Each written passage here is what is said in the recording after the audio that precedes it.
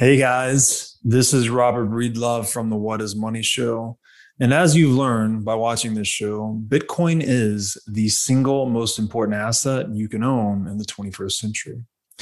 And one of the most important companies in Bitcoin today is NYDIG. NYDIG's mission is to facilitate financial security for all. They accomplish this by bringing a high level of professionalization and sophistication to the Bitcoin marketplace. As a true game changer in the industry, NYDIG is safely unlocking the power of Bitcoin for forward-thinking individuals and institutions alike.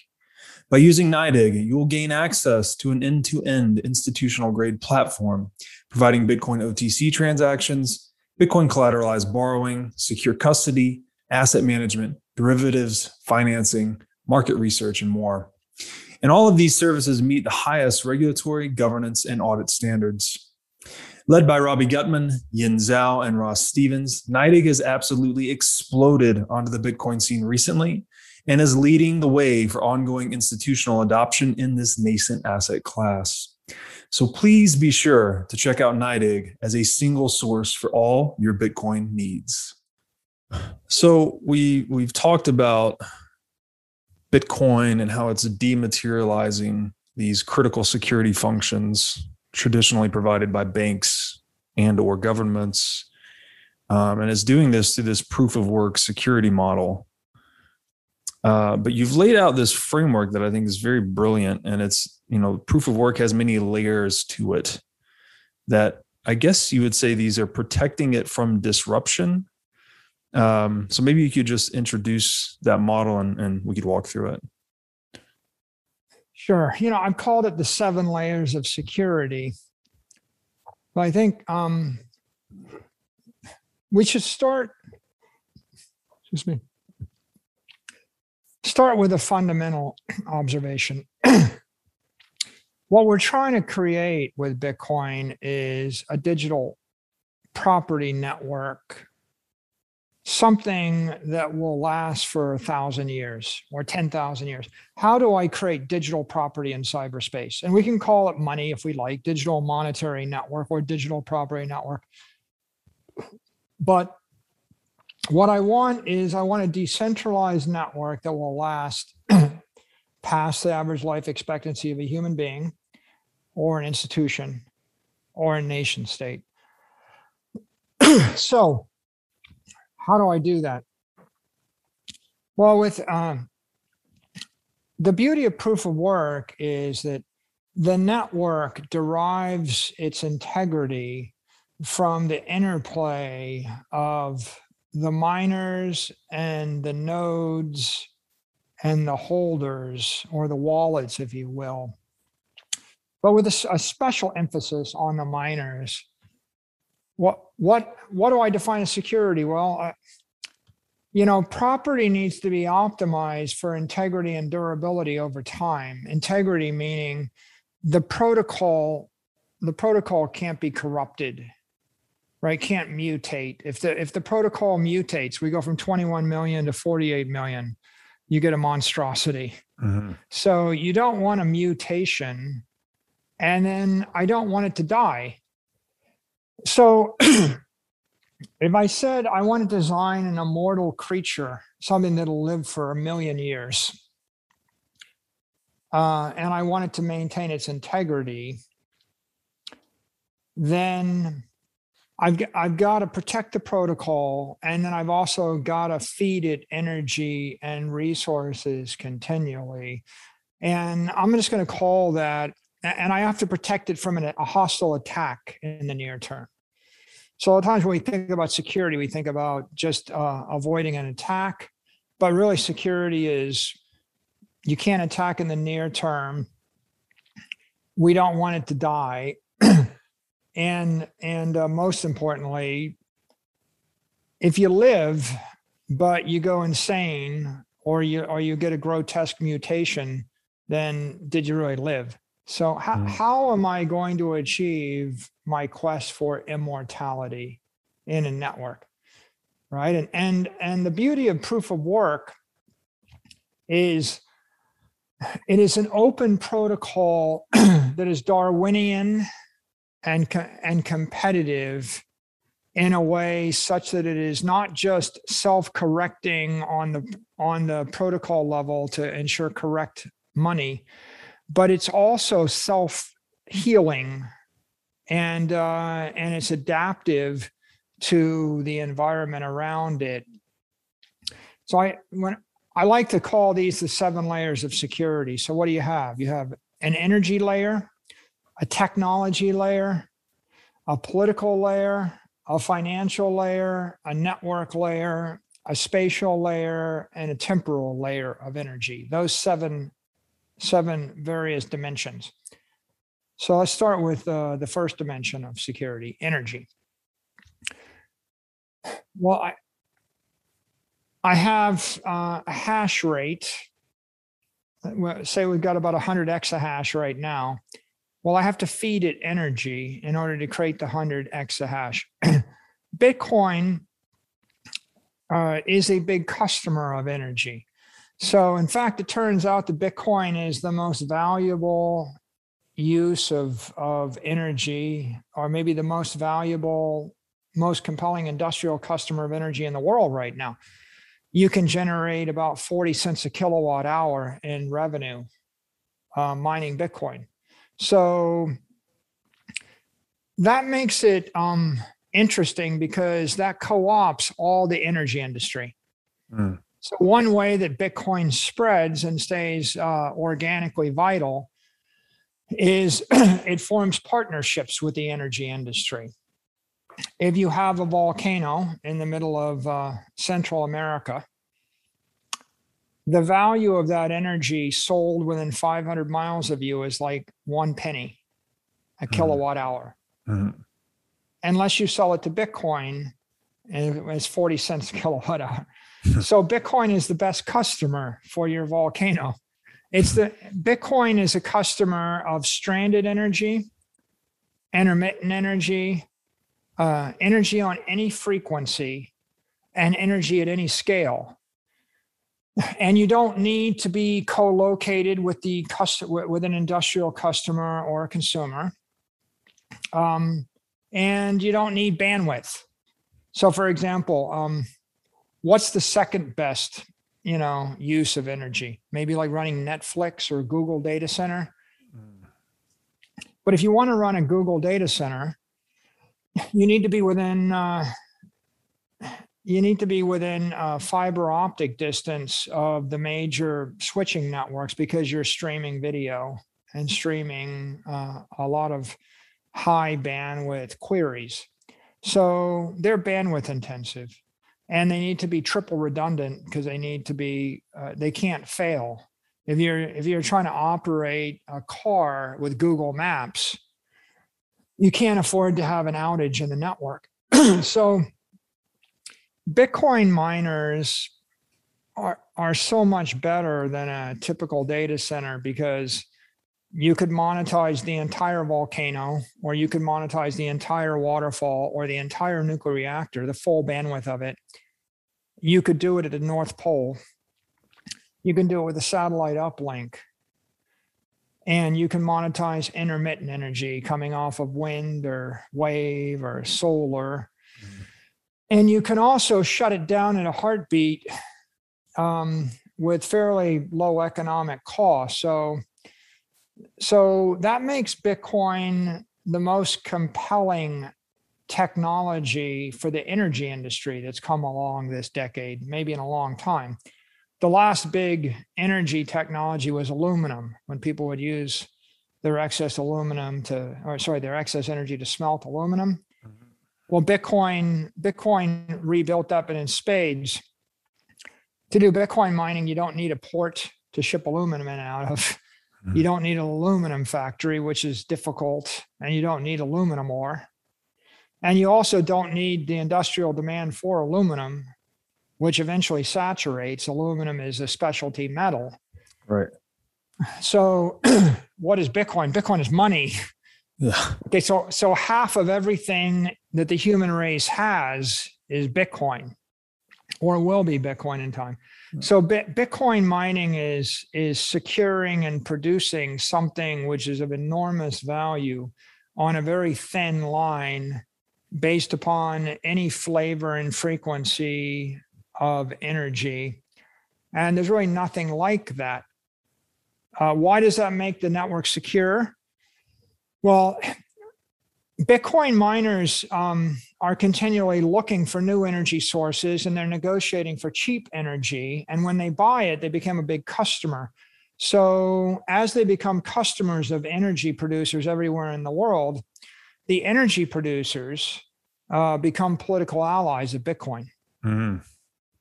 So the energy producers are all regulated entities, but they're all very credible, and they all are wired in the political fabric of every society. So if you are the best customer of the utility in the city or the state or the country, then that utility has a vested interest in protecting your interest. So Bitcoin co-ops energy companies, and also Bitcoin is hope for a utility. If you're a value stock, 100-year-old utility company, you're not getting a high multiple in the stock market. There's not a lot of excitement. In fact, you're regulated, and there are limits on how much money you can make by selling your energy to consumers or to businesses. You know, if the power company in New York City just jacked the price of energy by a factor of 3, they'd get shut down by their regulators. Mm-hmm.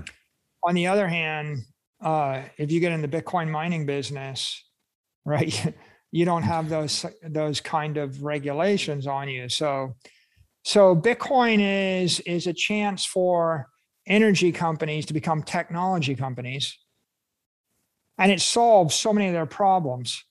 I can generate more revenue. Check. I can generate revenue at much higher price per kilowatt hour. It's a very high price customer. The value and use of electricity for a Bitcoin miner is higher than any other customer they have. So that's good. Check. It's portable. And so that means every place I've got stranded energy production facilities, I can move the Bitcoin mine to the energy. Check. That's interesting. It's an energy shock absorber. If I have a renewable energy network, say with wind and solar, what I want to do is I want to build it to the level of peak demand. But if I build at the level of peak demand, I will overbuild it by a factor of 2 or more. And that means I'll be running at 50% utilization for my consumer and other industrial customers. So how am I going to find a customer that's willing to actually take up half of my energy production and then turn off for 10 hours a year or 20 hours a year when there's a brownout without complaining? Right? The hospital's not going to do that. Yeah. Homes aren't going to do that. So I need some kind of industrial producer that becomes the shock absorber. They're going to drive up my utilization to 98%. And then when I brown out, they're going to turn off and give back energy to the network. So Bitcoin represents a driver for the development of sustainable and renewable energy. It also represents a technology to provide more reliability and fault tolerance to a power grid. Right. And, if you think about the role of capacitors or batteries or shock absorbers in electrical machines or mechanical machines. Yeah. That's what Bitcoin is for a power network.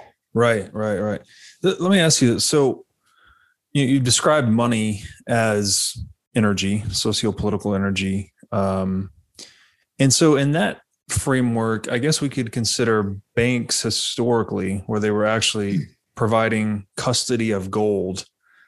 They were kind of like energy stores in a way, right? We're storing this excess productive economic energy in gold that banks were custodying for us. And now with Bitcoin, we have this more direct path to monetizing energy. And so what I think about here is there's kind of this interesting thing where, you've heard of a power bank, like these little devices that will charge your phone or whatever, it stores energy. So it's like banks and power banks. Do you see the energy producers and banks somehow converging? Because it seems like you kind of, on a Bitcoin standard, you eliminate the need for a custodial bank. They become kind of synonymous with energy producers. Do you see those industries coming together in the future? Well, I mean, I think once you understand that a bank is storing monetary energy, then you've got a bank of batteries that's storing electrical energy. And then Bitcoin is sitting in the middle. It's encrypting the energy from electrical energy into monetary energy. And so, on one hand, it's upgrading the raw physical energy through the encryption process. And then on the other hand, it's digitally transforming analog fiat energy into encrypted money, digital money. Mm-hmm. And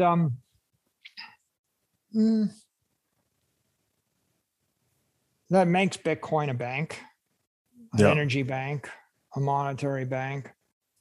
It makes it the world's greatest battery, right? I mean, you could look at it from two angles, right? Banks are bleeding off 1% of your energy a month, due to inflation.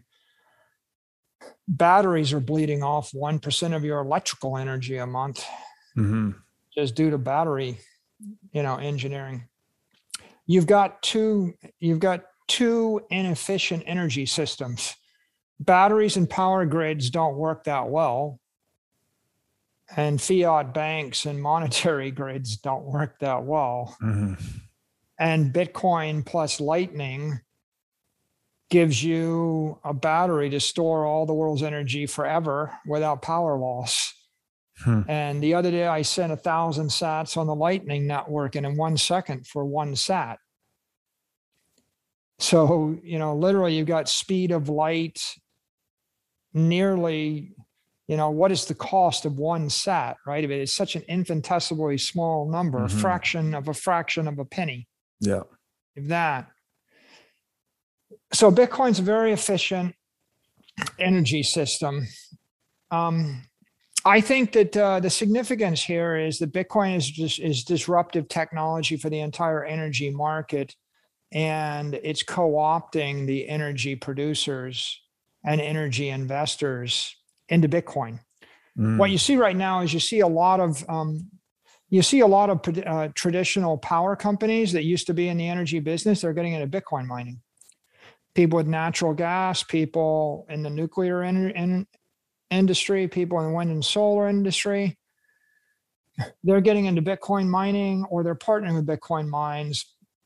So Bitcoin recruited energy capital, and Bitcoin secures the network with energy capital. Hundreds and hundreds of producers of energy are plugged in the Bitcoin network, creating that hash wall. So that's the first layer of security for Bitcoin.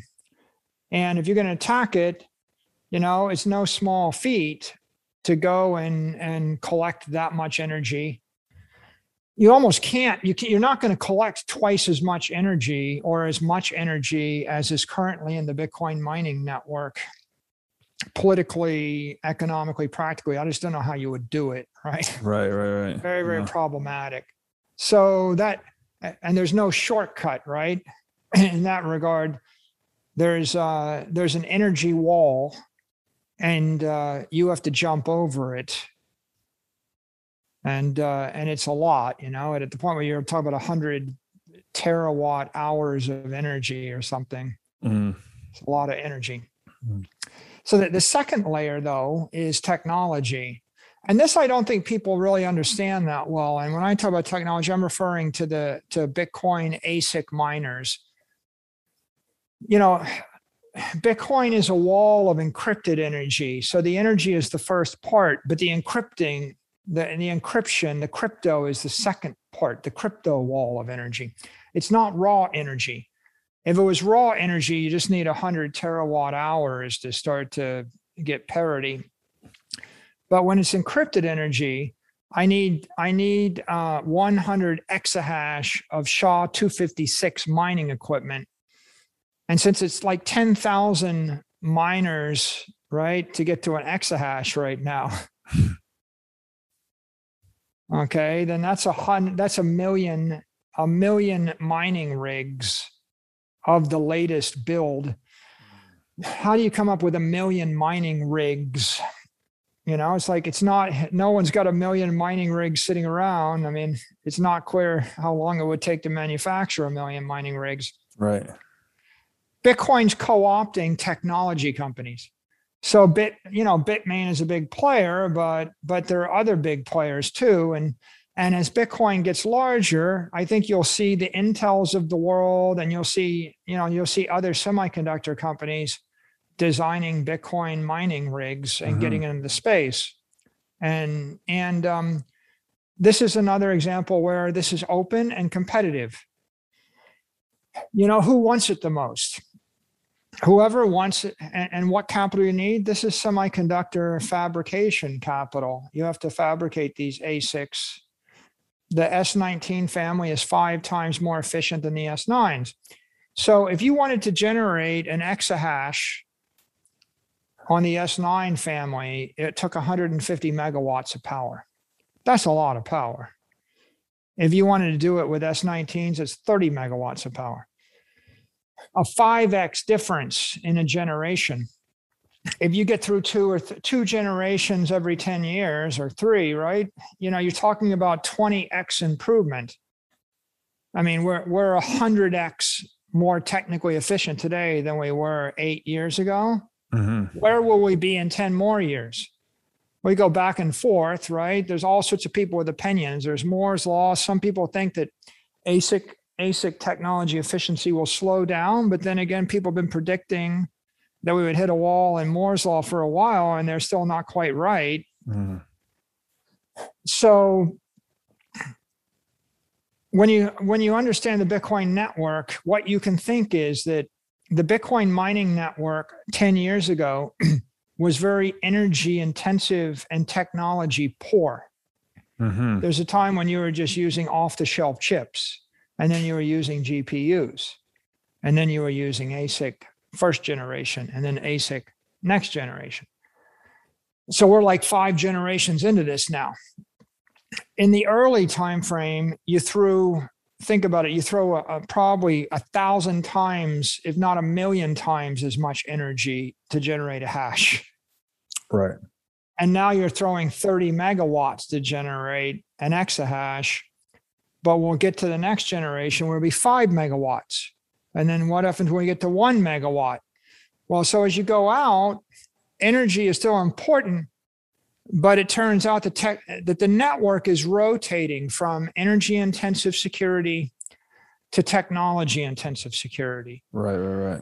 Like what if you imagined one day there'll be 10 million mining rigs, but there'll be 7th generation ASICs, and they will be 100 times more efficient than anything we have today. What that means is that 99% of the hash power will come from that generation of mining rigs, which means that all this stuff that we have today becomes 1% of the network, right? Yeah. Which means it gets squeezed out of the ecosystem, right? All those miners that are obsolete go out of business. And so that technology intensity has a couple of dynamics. One is that's what keeps the network from consuming all the energy in the world, right? I mean, people say silly things like, oh, well, the energy usage is going to increase with the price. Well, no, it's not. The energy usage maybe will increase with the log of the price.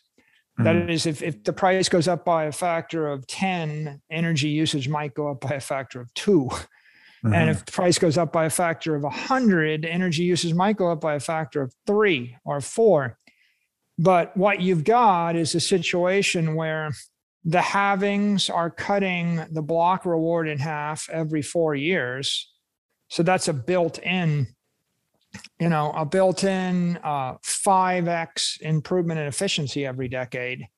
And then if you crank over that another 10x improvement in hardware, you're talking about a 50 times improvement in tech efficiency in a decade, or 50 times 50 in 20 years.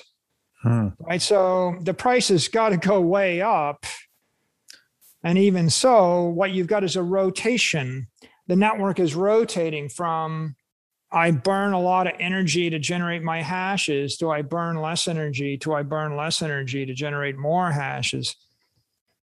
It's not hard to see this, right? It's in your iPhone. Your iPhone has more processing power than the space shuttle had 40 years ago, right? You've got a supercomputer in your pocket. So you got to assume that the security chips that generate the hashes just keep getting better. And because Bitcoin is unique in the protocol, all of the other processing power is irrelevant, right? Bitcoin is a Darwinian competition to generate the SHA-256 hashes. And it's 95% dominant in that game right now, right? I mean, there's a few other crypto networks that use that, but they're like 1 or 2%. Yeah. So that's that uniqueness with regard to the proof of work protocol protects it from an attack from all of the AWS network or all the Google network, or if everybody turned their iPhones at Bitcoin mining, it wouldn't help them that much, right? Yeah. So is the theme here between the energy layer of security and the technology layer of security is that Bitcoin, you said Bitcoin is essentially co-opting these industries. So it's incentivizing, it's a source of demand for energy that's basically unquenchable. And it's a source of demand for semiconductors. For specialized mining semiconductors. For specialized mining semiconductors. The market for, people think, well, 60% of the miners' cost is going to energy. Well, actually, the miners are spending money on energy and they're spending money on semiconductor mining rigs. Yeah. And then they're spending money on the mining centers themselves, the heat sink, the heat engineer, and the generators and the like. So there's a competition. And the question is, are you better off having inefficient miners and cheap power? Or are you better off having efficient miners and expensive power? Right. And do they coexist? Right. That was my next question. So the new generation miners go to the more expensive energy sources, and then the older generations roll off to cheaper energy sources, and they both operate. Yeah, well, you've got like 3 generations of miners, right? Like people are running old, inefficient miners in China on free power. And then in the US and North America, publicly traded miners are buying the latest generation expensive miners because their power is more expensive, but they have more capital. If I have 500 million in capital, like spend $60 million, buy 10,000 S19s, mine 1 exahash on 30 megawatts and make $120 million a year. Good deal? Probably good deal, right? So in that case, you would rather buy the better equipment. And I think you'll find at any given time, there's like there's 3 generations of mining equipment. When the price goes high, if you look at the hash rate of the network back in the first quarter, there was a point when the hash rate got to like 190 or something. And I thought the peak was 170, but there was a surge up by about 10 or 15 exahash. And I posit that surge was because people turned on 3rd generation mining equipment, like the oldest, least efficient stuff. And there's a relationship. An S19 is generating 40 cents a kilowatt hour right now. Ergo, it is profitable to buy electricity up to 39 cents a kilowatt hour. An S9 was 5 times more inefficient. So S9s were profitable at 8 cents a kilowatt hour. But if you go back 1 generation before that, if you're 5 times less efficient than that, you're profitable at 1.5 cents a kilowatt hour. So the break-even point is a function of the semiconductor. Yeah. Or the joules per terahash, right? Right. And that's a technology driver. It's not an energy driver. Yeah. And most of the people that model Bitcoin mining, they don't really focus upon the technical efficiency of the miners. And by miner, I don't just mean the one mining rig. I just mean the mining operator that has a mixture of first generation, second generation, third generation equipment. Yeah. The price, and you may turn off. Like if the price of Bitcoin went to $5,000 a coin right now, people would probably turn off the old mining equipment if they had to, unless the energy was free, right? You can bootleg Bitcoin on free energy if you're stealing the energy. But if the energy costs 3 cents a kilowatt hour, you're gonna turn off your old equipment. You're gonna keep the new equipment running, and that's an adaptive correcting system itself. When the price goes up, you're going to turn on the old equipment. Yeah. And over time, though, these are transient phenomenon, because the more important phenomena to focus on is that over a decade, the technical efficiency of the mining network is going to increase by a factor of 20 to 100, depending upon the rate at which people upgrade the semiconductors. And there are a lot of ways you can enter into the network and you can disrupt the equilibrium. One way is, as a nation state, you can start mining off of a volcano. The other way is you can design a totally new family of ASICs. So, maybe Intel or Apple wants to get into space. They could disrupt it. A big energy producer could disrupt it. Right now, the limiting factor is the number of mining rigs you can get your hands on. That's good, right? That creates some predictability to it. Yeah. And that keeps us from going chaotic.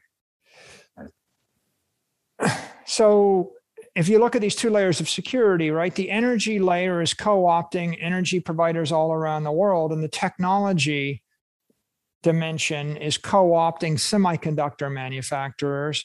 And if one of them, like Bitmain, gets too much power, Jeff Bezos' famous line, "Your margin is my opportunity." Right. Yeah. Right. So if one company gets too much power, then this is not terribly complicated engineering. Yeah. I mean, it's well understood how to design SHA-256 ASICs. There's a capitalism difficulty adjustment. You want to do it. Yeah. And there are a lot of companies like Qualcomm, Intel, when they get squeezed, they need a new market. This is a new market for them at the price, as the price goes up. And the interesting thing, of course, is if there's only one provider of SHA-256 miners, Bitmain, doesn't that create an artificial scarcity to hash rate? And if there is a scarcity to hash rate, doesn't the price go, the profitability of Bitcoin miners goes up, right? Right. And so if the profitability of Bitcoin miners goes up, then don't more people want to get in the business? And if more people want to get in the business, don't they need to buy Bitcoin mining rigs? And if they need to buy it and there's infinite money, don't they go and find someone else to break that monopoly? Right. So energy and technology are a key part of the equation, but they're not the only part of the equation, because if I want to generate hashes, I have to set up a Bitcoin mining facility. There's physical nexus. I have to do it in Iceland or El Salvador or Canada or Texas. And you could probably run your stake validator on a secret machine in your basement, but you can't run a 150 megawatt facility on a secret. You need the support of the mayor, the county, the governor. You could look at this as a negative. It isn't. It's a positive. What it means is that Bitcoin miners are knocking on doors everywhere in the universe, and they're looking for supportive political jurisdictions.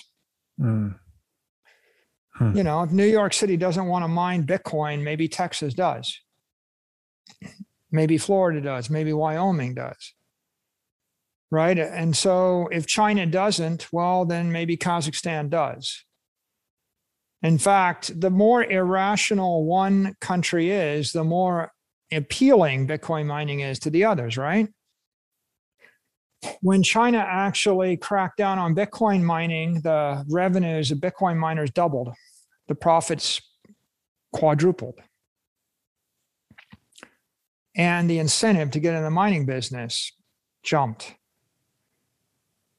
And so what you have is an interesting dynamic where Bitcoin miners partner with energy companies and they partner with technology companies, but they also partner with political jurisdictions and politicians. And this is an interesting situation too, because this is so Darwinian.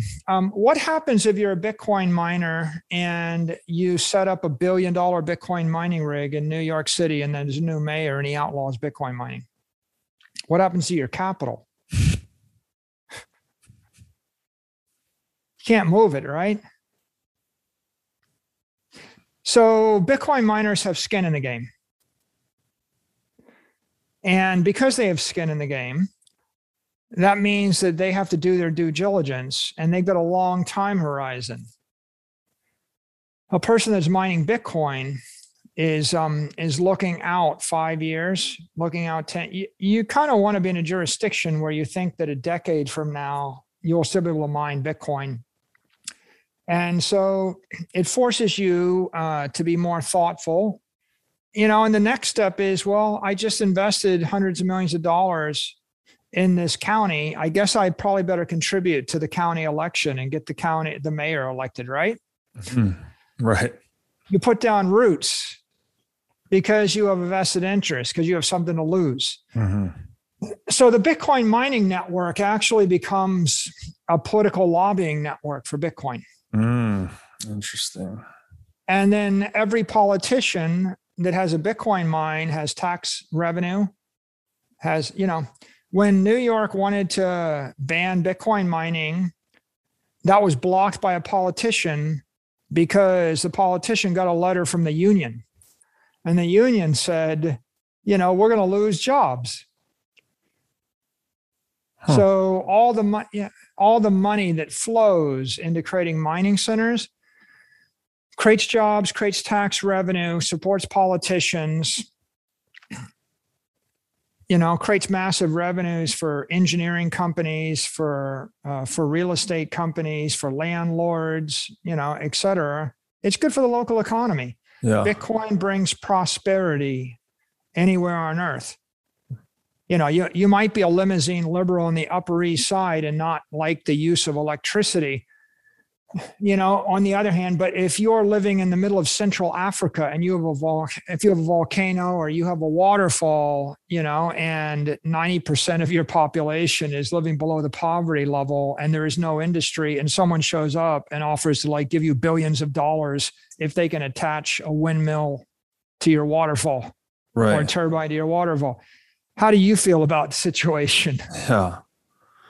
It's incentivizing everyone to interact with it in a way that, you know, contributes to, and I would argue ultimately ensures its success. That's the key. That's the thing that's so hard to get your head around here, is like, it's not something that's being imposed. It's really just, it's a game theory that's turned on people. So people in a way have become a core component of the Bitcoin system. It's like we, you know, at every level, we're incentivized to help it proliferate.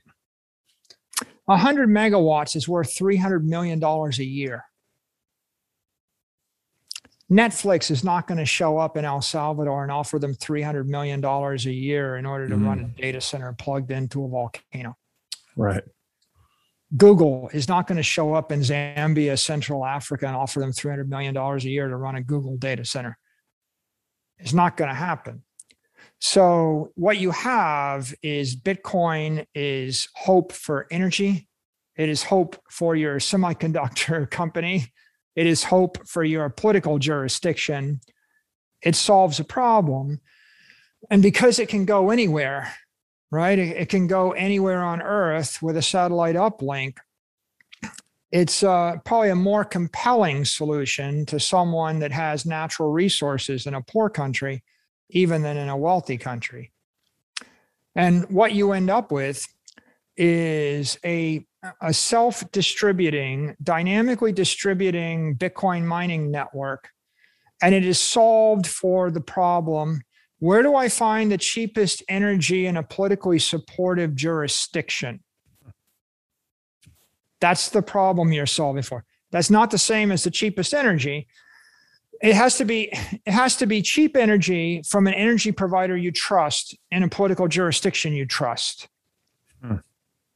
Okay, what's the answer? Well, the answer is a dynamic equilibrium, right? It's changing every single week, right? Yeah. You know, it was different 3 years ago. 3 years ago, there was free electricity in provinces that had empty, excess coal electricity capacity in China. And so you could get effectively free energy. Okay, it was free, but it wasn't politically stable.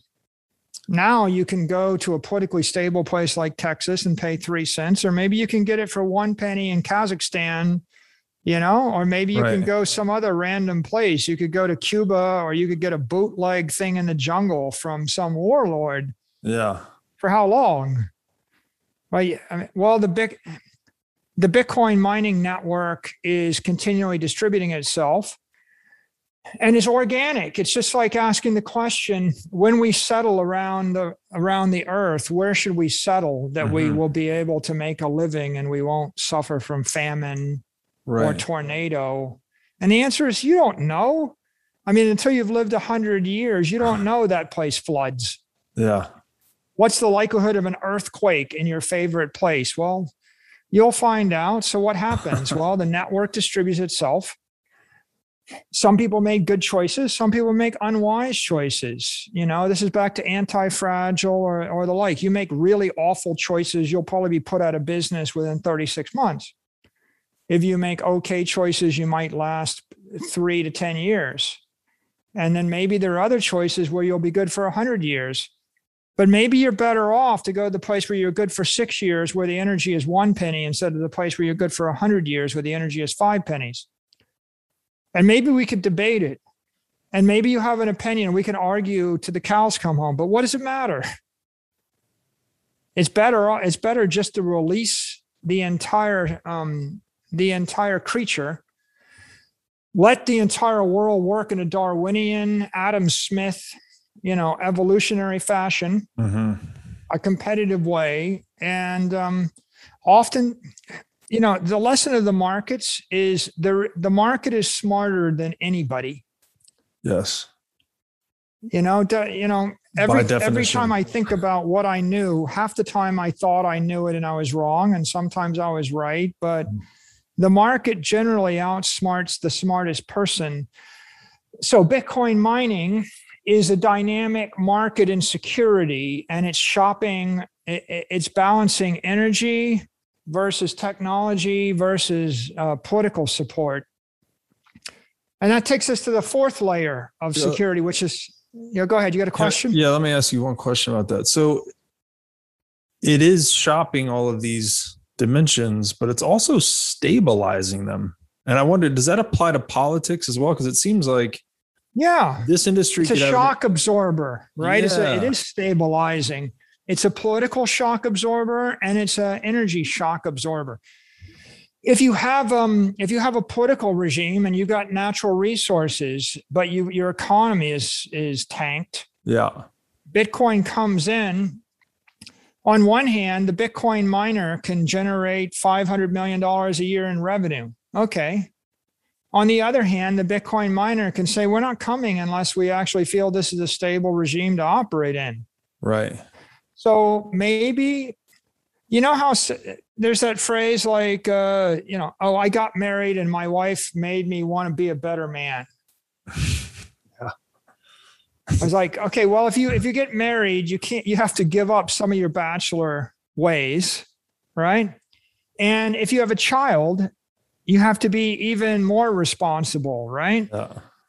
So the commitment to a family is stabilizing because you're thinking, I can't, do the crazy things I did when I had no other responsibilities. Yeah. If you actually don't have any industry, you have nothing to lose.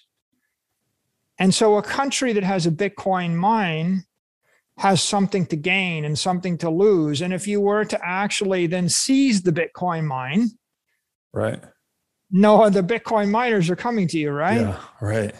It's the same as seizing the Bitcoin, right? If you make Bitcoin illegal in your country and you make mining illegal, then you lose all that. But if you make Bitcoin legal or welcome and you make mining welcome, you gain something. Yeah. And then if you're rational, you might remember that your prosperity came from the new job you have. And that way you don't want to lose the job. Right. If you're jobless and homeless, well, first of all, there's nothing to lose. And then, if someone puts a $37 revolver in front of you, maybe that's more appealing to use that. Right. If I have nothing, I might be more akin to violence or more prone to violence. And if I have, why do people resort to violence? Maybe because it's hopeless. If I feel like things are hopeless, I either kill myself or I kill somebody else. Bitcoin is hope. Yeah. And so, it is politically stabilizing because it's a way out for someone that can't find another way out. And once you adopt Bitcoin, you see something that worked and you have something to lose, and you're part of the multinational Bitcoin network, and that is civilizing. Yeah. In its own special way, because after the mining, it draws you into Bitcoin holding and then Bitcoin banking and then Bitcoin commerce and Bitcoin philosophy and the like, right?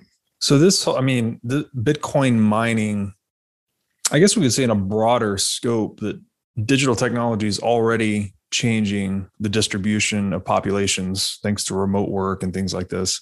But Bitcoin mining itself sounds like it could have a pretty significant impact on where people live. You're going to kind of migrate to these cheaper energy sources and set up a politically stable environment and get to work. Yeah, Bitcoin mining lets you create an oasis of prosperity around a stranded energy source. If you have stranded raw materials, whatever the energy is, you can drop the miner on top of it, and then you can create prosperity because it'll monetize any flavor of energy, any frequency of energy with no bandwidth and minimal infrastructure around it. All right, guys, that was episode 14 of the Saylor series. And this episode, we start to dive into a new framework that Saylor's laid out, which he calls the 7 layers of proof of work security. And I think the easiest way to start this is with a visualization, actually. So Saylor's describing a monetary network in Bitcoin that constructs these layers around it. And each layer is a point of resistance to disruption, I think is the big key point here. And this is somewhat akin to network effects, I think. I've talked about this before, that the more participants there are to a particular network, which is to say, the more sides there are to a marketplace, the more resistant it is to disruption. So the classic example of a one-sided marketplace is Facebook disrupting MySpace, right? Facebook provided a superior value proposition to one cohort of users, which just are the users of the network. And in doing so, was able to disrupt MySpace. However, when you look at a marketplace that has more than one cohort of user, something like Craigslist or eBay, where they have buyers and sellers, these two-sided networks tend to be more difficult to disrupt because you have to provide a superior value proposition for both buyers and sellers simultaneously. Otherwise, no one moves. So this is somewhat akin to that. But I think the way Saylor puts this together, it's almost like this set of concentric spheres, I guess, surrounding Bitcoin, and each sphere is protecting it in its own unique way, kind of insulating the integrity of its marketplace based on the incentives related to Bitcoin in a specific way. And the net outcome of this are these 7 interlocking spheres that really protect Bitcoin from disruption and nurture the growth of its network. So this might sound a bit abstract right now, but as we go into it, I think it'll become a little more concretized. And the other general theme here I'd like you to think about as we start to go through this is that it is the persistence of Bitcoin, so the actual persistence of its network uptime, let's say, or its availability to sell energy into the network or to move energy through the monetary network, and the certainty that it's affording market actors, right? Again, hard cap of 21 million, can't be confiscated, inflated, stopped, interrupted. That is actually, in my opinion, in my view, forcing humans to reorganize themselves around this network. So in a very broad sense, we could say that all of the variation in human affairs, and this gets back to something Saylor and I discussed earlier, it tends to coalesce around the invariance. Saylor gave the example of gravity previously. Through the socioeconomic lens, we could say gold was this socioeconomic invariant historically that caused market actors to voluntarily adopt it and use it as an apolitical store of value. And Bitcoin has just taken that principle of certainty and persistency in a monetary network to a radically new level. So that's another way to think about this, is that almost like a stone thrown into a pond, but the stone representing certainty itself, and it's just propagating out into the field of human action and changing the way everyone does business, right? And it's not like something you can ignore necessarily. It's something that is so fundamental that if you choose to trade, which is to say you choose to participate in the economy, which is to be anything less than purely self-sufficient, which is pretty much everyone, and you want to optimize for wealth preservation over time, which is pretty much anyone. I don't think anyone prefers poverty to riches. Then you have to pay attention to Bitcoin. Like you get sucked into its network over time.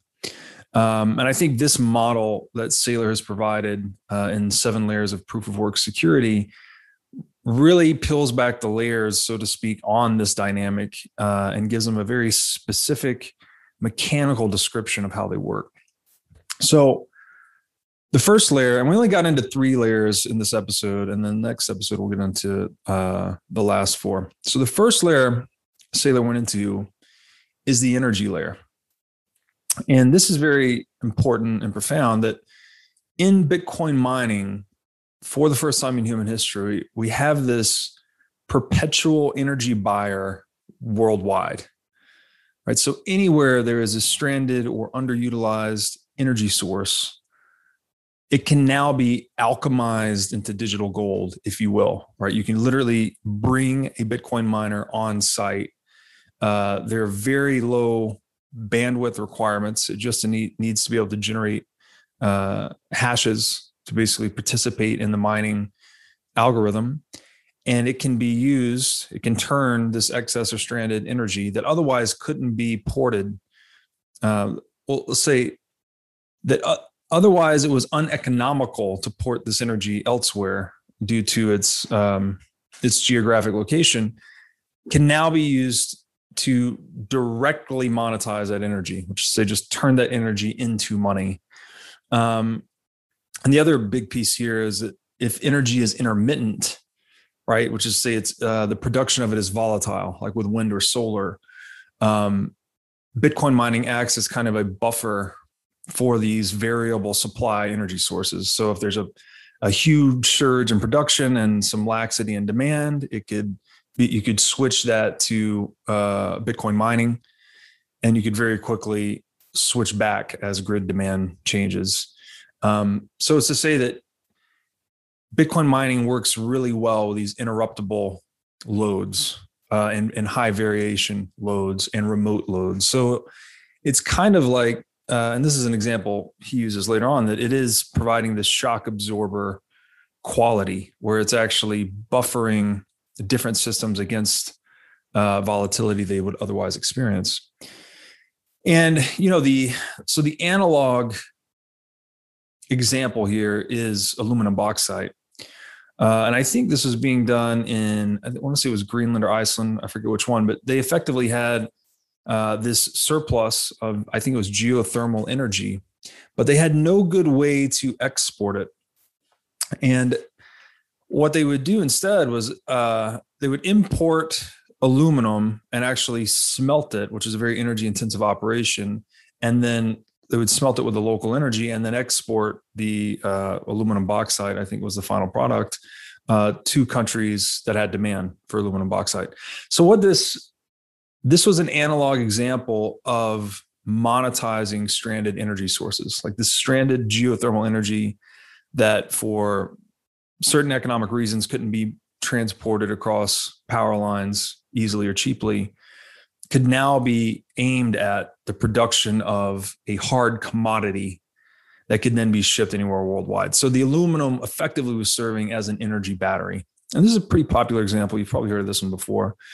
The problem, of course, is that it was very inefficient overall, in that not only are you mining the aluminum in one place, shipping it to the place with stranded energy, again, Iceland or Greenland, and then they're smelting it. So they're actually adding the energy as a value input to this commodity and then shipping it elsewhere. So it was kind of mired in these logistical costs and transformation costs in such a way that it didn't convert the energy into money at a high, with a high coefficient, let's say.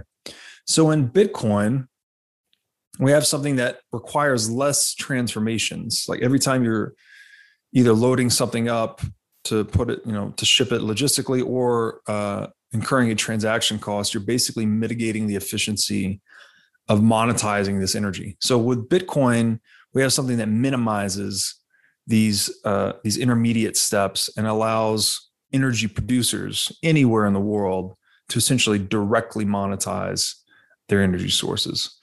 And this is, so it has a historical analog, so we can say some things about it, but it is different in that it's now being monetized into this absolutely scarce token called Bitcoin that can be transported globally 24/7, 365. You have final settlement within an hour. In theory, you could use the stranded energy to create Bitcoin in one area, beam the Bitcoin to another area, and use it to buy local energy in a completely discontinuous jurisdiction, on the other side of the planet. So it enables this very low friction way of transmitting energy across space and time. So, and we have to be careful with the analogy here and not push it too far. But many have said, I think Saylor included, that Bitcoin functions as somewhat like an energy battery or a monetary battery. And it's the first battery there's no leakage effectively. We have slight impedance when we move it across the network in terms of transaction fees, but we know with absolute certainty there's no unexpected inflation. So there's no leakage, unlike something like fiat currency where there's just tremendous amounts of leakage, or even gold where it's low, say 2% a year, but it's still persistent and continuous over time. Where we have to be careful, the analogy is that it's a one-way battery, or like a write-only battery. We can allocate energy into the production of Bitcoin, but you can't shoot the Bitcoin somewhere else in the world where there's no energy and turn it back into energy in the local environment. There needs to be a local energy market to turn your Bitcoin back into energy, if that makes sense. So I think that's a very useful analogy and powerful way to look at it. Hopefully, other energy producers in the world, I think they're slowly awakening to this, but it's still at the fringes to such an extent that people haven't really come to see the true implications of what this is going to do to energy markets worldwide. And one of the great points, there's a lot of implications, but one that Saylor brought up I had not thought of before, was that energy producers becoming customers of Bitcoin mining. So they're selling their energy to Bitcoin miners. This is now converting them into political allies. All right. Here in the U.S., we have both regulated and unregulated energy markets. But some of the regulated utilities, I mean, these are very large companies, multi-billion-dollar companies, very conservative, very old school. But as they become customers to Bitcoin mining, I think these industries that have very deep roots, it's very localized, right? Depending on the type of energy that's being produced, but typically, oil, gas, solar, geothermal, hydro, like these are all relatively fixed assets, let's say. So they're very tied into the local political framework because clearly energy is an indispensable commodity. It's like the ultimate commodity in a way. And so as they become customers of Bitcoin mining, they're going to be learning more about this, where your money goes, your mind follows, so to speak. And by virtue of their participation in this marketplace, they will become political allies that, lobby on behalf of Bitcoin, call their local regulator to get rules in place that are favorable to their long-term capital interests, et cetera. So I thought that was a really important aspect through which to look at Bitcoin, and that this energy layer, it's not just about thermodynamics and technology and money. There's also this political element to it,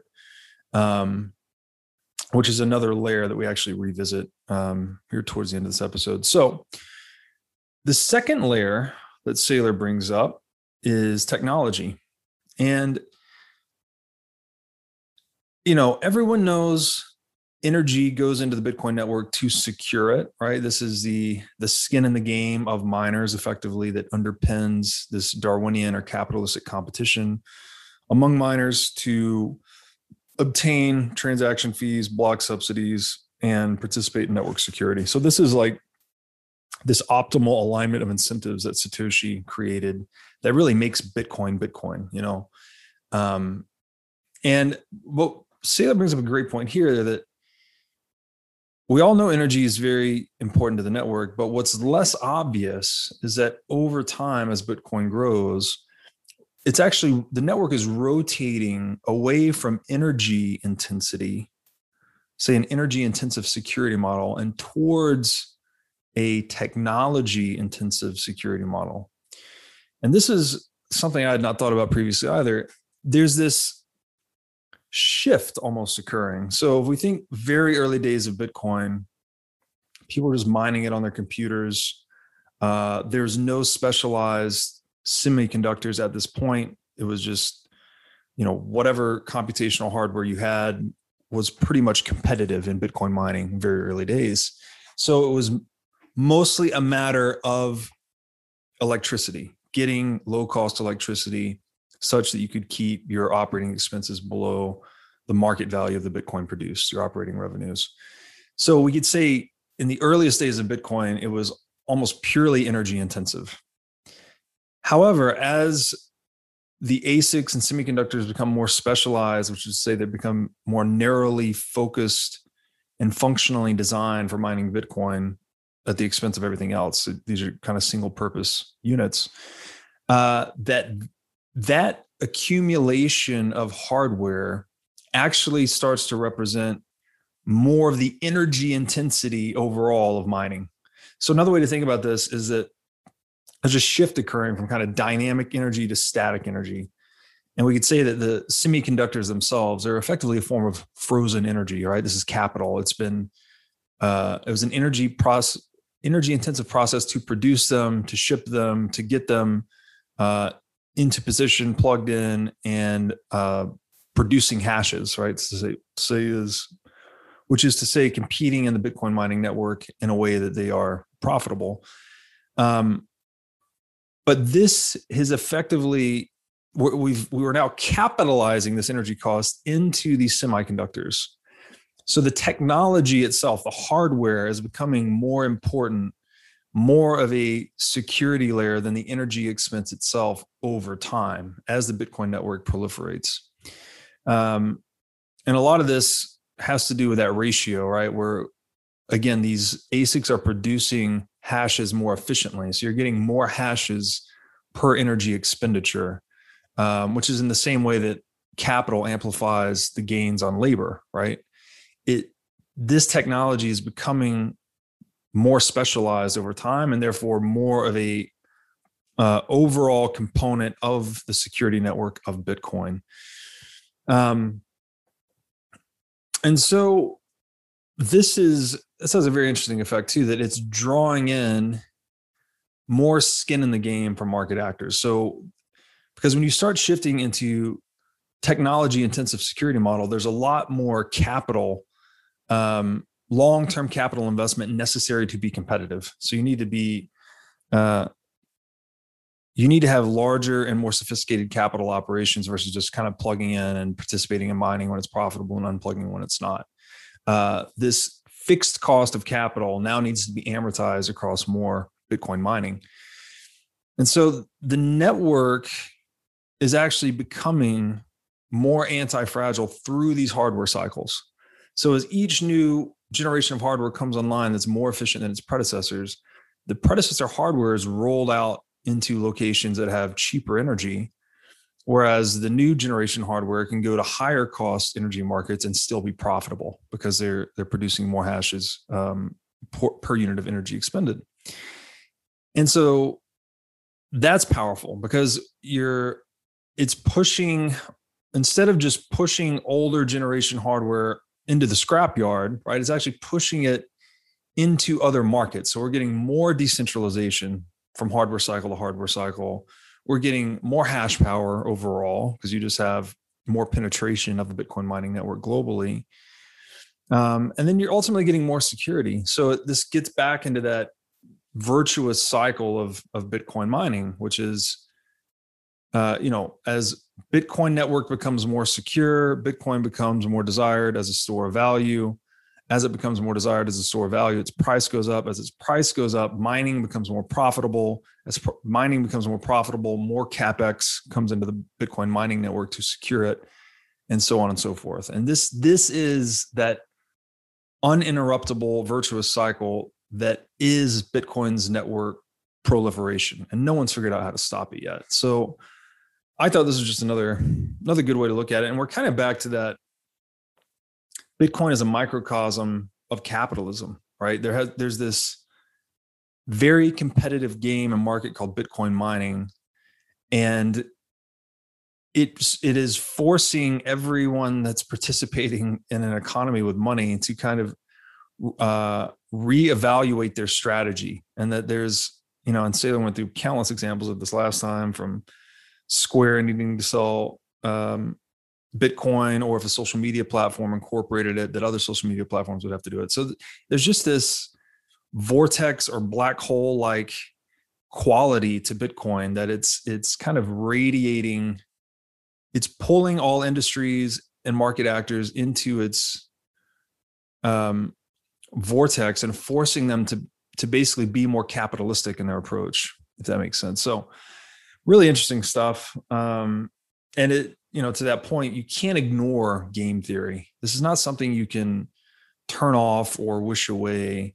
It's an unstoppable force in the sense that all participants in game theory are operating in their best interest. So it's going to really dictate the direction of the marketplace over time.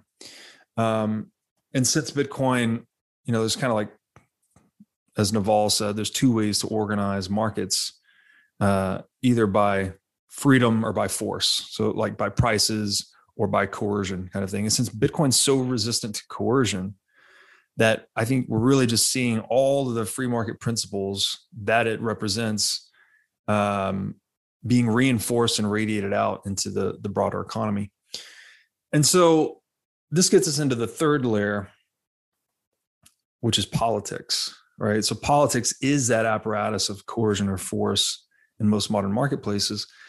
But with Bitcoin, because it's so resistant, there's a different dynamic at play here. And Saylor makes the point that every time a regime is hostile towards Bitcoin mining, you're just creating incentives for others to be accommodating. So you're basically all of this unstoppable financial incentive to work with Bitcoin and accommodate its success. If a politician is drawing an artificial box around an area saying, we don't want that here, you're now pushing out all the best and brightest, the entrepreneurs, the tax base, the wealth, all the things that come with this wave of innovation get pushed out of that imaginary box. And so what you're basically doing is creating a windfall opportunity for competing jurisdictions.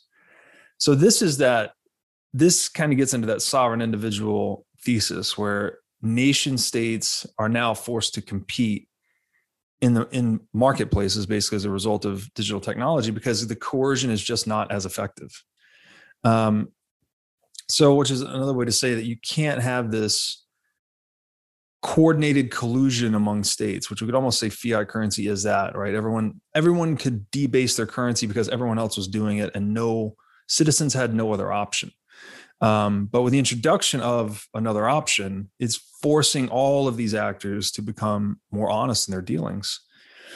And so every time one political regime pushes Bitcoin out, they're creating incentives for others to take them in.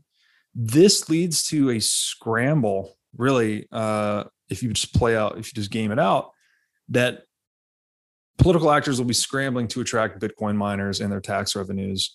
And this converts Bitcoin mining, the ones like wherever Bitcoin mining finds a home, right? It's now converting all the stakeholders related to that mining operation into a political lobbying mechanism, which Saylor makes a brilliant point there. And, all of these jurisdictions today were mired in debt. You're already seeing this at the fringes a little bit. You see like the mayor of Miami and a few states in the US trying to be very accommodating to Bitcoin. But I think this is only going to escalate as the true insolvency, or we could say poor solvency positions of many of these governments comes to the surface, in that they're out of money, right? They can't leave any stone unturned, so to speak. And it appears to me, as Saylor said, 100 megawatts is worth $300 million a year. These are massive numbers. And there's a very large incentive for political structures that may be hostile to become accommodating over time. And the net result, as Saylor said, it's a self-distributing, dynamic, and increasingly secure network. So this is where, I feel like we're very in the middle of the unstoppability of Bitcoin at this point. When you come to see the incentives operating in multiple sides, at multiple layers, in multiple ways, it becomes very hard to try and do some mental gymnastics into a situation that sees it failing almost, because you have the willpower of every actor that wishes to preserve wealth aligned with the proliferation of this network. And so the other result of this, it's really interesting, is that it's a stabilizing force, right? We're bringing stability to energy markets as a buyer of last resort, as a monetizer of stranded energy sources. As Saylor said, Bitcoin mining can be an oasis of prosperity. So anywhere there's cheap energy, right? You don't need any other infrastructure really in place. You just need an internet connection and Bitcoin mining hardware, and you can create digital gold. You get the digital gold business. This also brings stability to technology industries as an insatiable source of demand for semiconductors. So now all the seasonality and fluctuations and risks that semiconductors went through, they now have effectively a buyer of last resort as well. And the persistence of, again, back to the persistence of Bitcoin, the persistence of revenue expectations for semiconductor producers, this is going to lead to larger and deeper capital investments, right? Because they just, as the Lindy effect of Bitcoin takes more and more hold, and people expect it to be there over time, you can make larger capital investments based on the certainty of that revenue.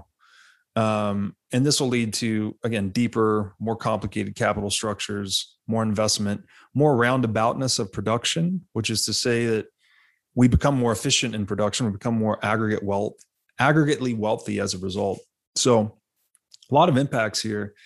And then finally, which is really interesting, is that this same mode, Bitcoin is bringing stability to political regimes. So those that offer Bitcoin miners the lowest tax frameworks and the most predictable legal frameworks, they're going to outcompete those who do not, right? All the wealth, which again is hyper mobile in Bitcoin, the talent, the knowledge, the skills, the experience, all of these factors that make an economy vibrant will flow into the jurisdictions where Bitcoin is treated best. And it will relegate those that ignore this or resist this into the economic dustbin effectively. So it's this hyper competitive Darwinian dynamic that Bitcoin's bringing to the geopolitical sphere that makes it seemingly unstoppable. And this could lead to a lot of things. This could lead to incentives. Subsidies for Bitcoin mining. It would make sense for states to subsidize these operations to get them up and running and attract, local entrepreneurial networks into the fold. This is again increasing political stakeholders' skin in the game. So if they start subsidizing these things, clearly they're going to pass regulations that are favorable to them. They want to make sure that they preserve the local industry and the tax base that comes from that. And ultimately, I think if you game it out, you could see Bitcoin as being a driver for more political consensus. And that, all of this gridlock that we see at the federal level today, when governments become more accountable to their bottom line, they're much more likely to reach consensus that improves their financial position and moves them forward.